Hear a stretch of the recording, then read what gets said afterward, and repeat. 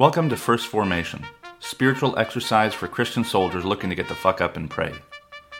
Join Pew Pew HQ every weekday morning to hear the good news through grunts and with grunts, in the unity of the Holy Spirit as one church, forever and ever.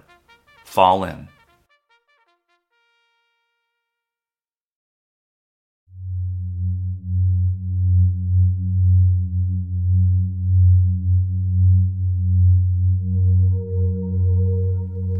Psalm 148.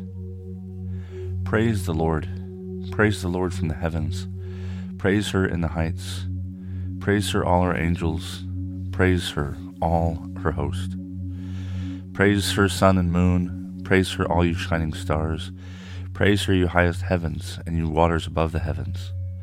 Let them praise the name of the Lord, for she commanded, and they were created. She established them forever and ever. She fixed their bounds which cannot be passed.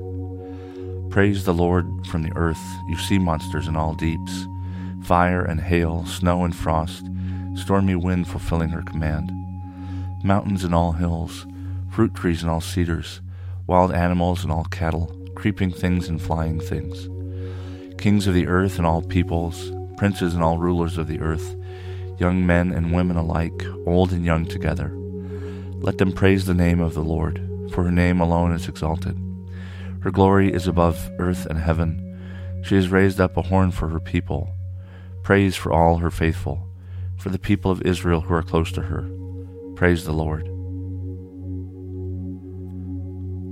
Proverbs chapter 8, verses 32 to 36. And now, my children, listen to me. Happy are those who keep my ways. Hear instruction and be wise, and do not neglect it. Happy is the one who listens to me, watching daily at my gates, waiting beside my doors. For whoever finds me finds life and obtains favor from the Lord. But those who miss me injure themselves. All who hate me love death. The Gospel of John, chapter 21, verses 19 through 24. He said this to indicate the kind of death by which he would glorify God. After this, he said to him, "Follow me." Peter turned and saw the disciple whom Jesus loved following them. He was the one who had reclined next to Jesus at the supper and had said, "Lord, who is it that is going to betray you?" When Peter saw him, he said to Jesus, "Lord, what about him?" Jesus said to him, "If it is my will that he remain until I come, what is that to you? Follow me." So the rumor spread in the community that this disciple would not die. Yet Jesus did not say to him that he would not die, but if it is my will that he remain until I come, what is that to you? This is the disciple who is testifying to these things and has written them, and we know that his testimony is true.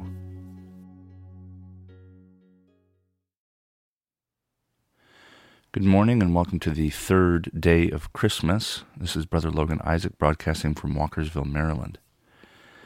This morning's readings come to us from Psalm 148, Proverbs 8, and John 21. And for those of you who are maybe cradle high church low lives, the 12 days of Christmas refer to Christmas, the 25th, through January 5th. And before January 6th insurrection, it was known as Epiphany. And it is the day that we remember the Magi, an unknown number of wise men or women who came from the east and gave Jesus these gifts of frankincense, myrrh, and incense, or frankincense, gold, and myrrh. And so we're on the third day because the first day is Christmas Day. And I didn't record as many days last week? Yeah, last week as I intended. I apologize. I'm glad people are still with me. And one of the gifts this year, as last year, I'm pretty sure, Laura, my partner, managed to get a bunch of people to offer to do readings, friends and family. So I don't know when it begins. I have to double check the math, but we'll be hearing from some other co-hosts who are going to be here to read Scripture, which is something I invite all my listeners to get in touch with me, and you can record, and if you feel so inclined, you can do reflection, but I do need to double check the reflection. Readings, it's literally just reading from your screen, and recording it with a voice memo app of your choosing. But reflections, I do want to make sure that the things that we say are not necessarily, I think it's hard to offend Christian soldiers, but I also want to be careful and attentive to theology that might reinforce, unfortunate caricatures and stereotypes and stuff like that. But I do invite you to read or to send me, get in touch and talk about recording a reflection if you like. And I mentioned the wording and being careful with reflections, in part for out of the gospel reading today.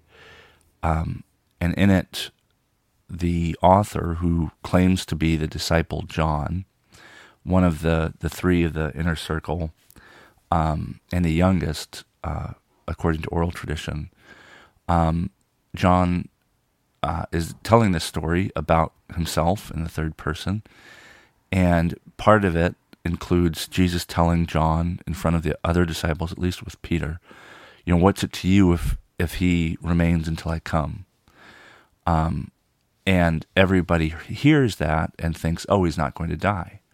And John says this, and John is probably getting old. Maybe he's writing from exile on Patmos, and he's like, there's no way I'm not going to die. I'm old as shit. Like, I don't know what they were thinking. Really what he said was, and then he tells us the same line again, if it is my will that he remain until you come, what is that to you?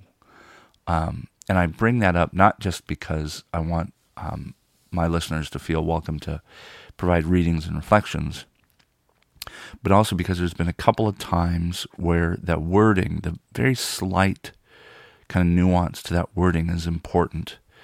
And the one that I think of is in Luke 3 when John is baptizing the crowds and the soldiers come up, and I'm sorry, Luke 3 and 7 technically. So he baptizes soldiers, and then this whole chapter in Luke 7 is kind of centered on the healing of the centurion's servant.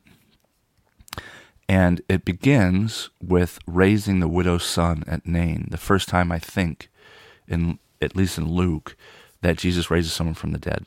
And then, which is insane, like if you witness this, that's a big deal.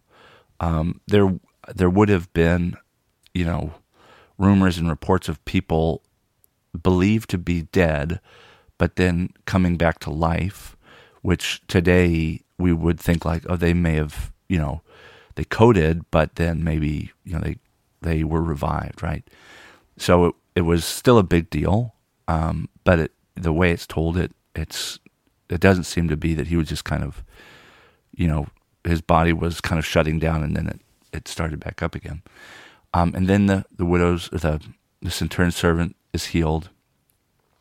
And then immediately following that, John doubts Jesus' divinity. He sends messengers to say, are you the one, or are we waiting on someone else?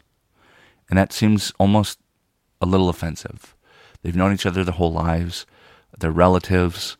And the one thing that makes John doubt is when he treats a soldier not merely with respect, but even praise, when he says, not in all of Israel have I found one with more faith than he.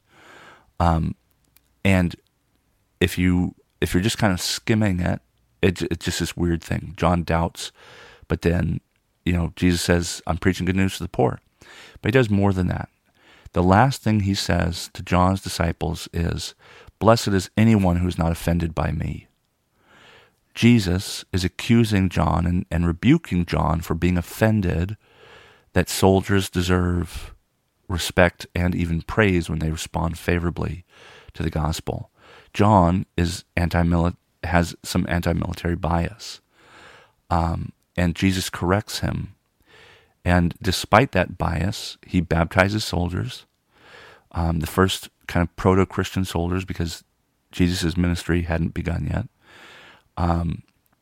And clearly there's some slight nuance between John's ministry and Jesus' ministry, but insofar as they're connected, the soldiers of Luke 3 are the first Christian soldiers. At the very end in Luke 7, Jesus talks about, he says to his own followers, after he's told John's disciples, blessed are those who aren't offended, he says, be careful, because they're always going to find a reason to doubt you. They're going to say, oh, he raised someone from the dead, or you're eating with gluttons and prostitutes. And then the last word he says, after he talks to John's disciples and then turns to his own followers, he references tax collectors and sinners. And he's still talking about 4 chapters earlier with John. He's talking about John circularly. Because in Luke 3, there are not tax collectors and quote-unquote sinners. They're tax collectors and soldiers. And I say that's important, because it's important how we read these texts. And John points it out, the other John, the disciple John, not John the Baptist. John the disciple says, that's not what he said. Everybody believed this. Everybody brought their own kind of bias or prejudice or caricatures to it and think I'm not going to die. But really what he said, the point was, what point is it to you? And I also think of the exchange between Pilate and Jesus, where Pilate says, "Are you the king of the Jews?" And Jesus says, "I was born for this, that you have said that I am the king of the Jews." And people think, oh, he was born to be king. And it's like, no, he wasn't. He was born to be God. The point of this statement is, even kings and imperialists will say that I am God, that I am the king, right? What the words are and how we read them are important. And they will skew how we encounter Christ. And the reading from the Gospel of John is toward the end. And all the way at the end, he's still reminding them, the author, he's still reminding us, our readers, his readers, be careful what you read. Make sure you read it with an open mind, because if you don't, not only will you miss something, you may miss salvation, because you're reading your own prejudice into the text, and you won't quite get it if you're not careful. And so we all have to be careful what we bring into the text, because it affects what we will take out of the text.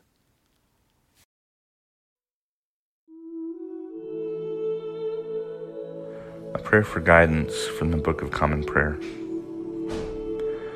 O God, by whom the meek are guided in judgment, and light rises up in darkness for the godly, grant us, in all our doubts and uncertainties, the grace to ask what you would have us do, that the Spirit of wisdom may save us from all false choices, and that in your light we may see light, and in your straight path may not stumble. Through Jesus Christ our Lord. Amen. Thank you for falling in to First Formation, where Pew Pew HQ shares morning prayers for the humble, hardy folk caught in the crosshairs of God and country. If you like what you've heard, you can participate in one of the 3 following ways. First, you can support the podcast at patreon.com/pewpewhq. You can contribute as little as $1 a month, and you can cancel at any time if I ever piss you off. Second, you can become a co-host by recording a lectionary reading for a future episode. Instructions will be provided, and you don't have to be a grunt to collaborate with Pew Pew HQ in this or any way. Finally, you can also record and send prayer requests of a minute or less. Prayers can be included in the episode, read anonymously if you wish, or kept private for me to pray for off-air. So there you have it, 3 ways to participate in First Formation. I hope you'll continue to listen, even if I can't convince you to jump in. This has been Brother Logan Isaac, always faithful, always family. Semper Familia.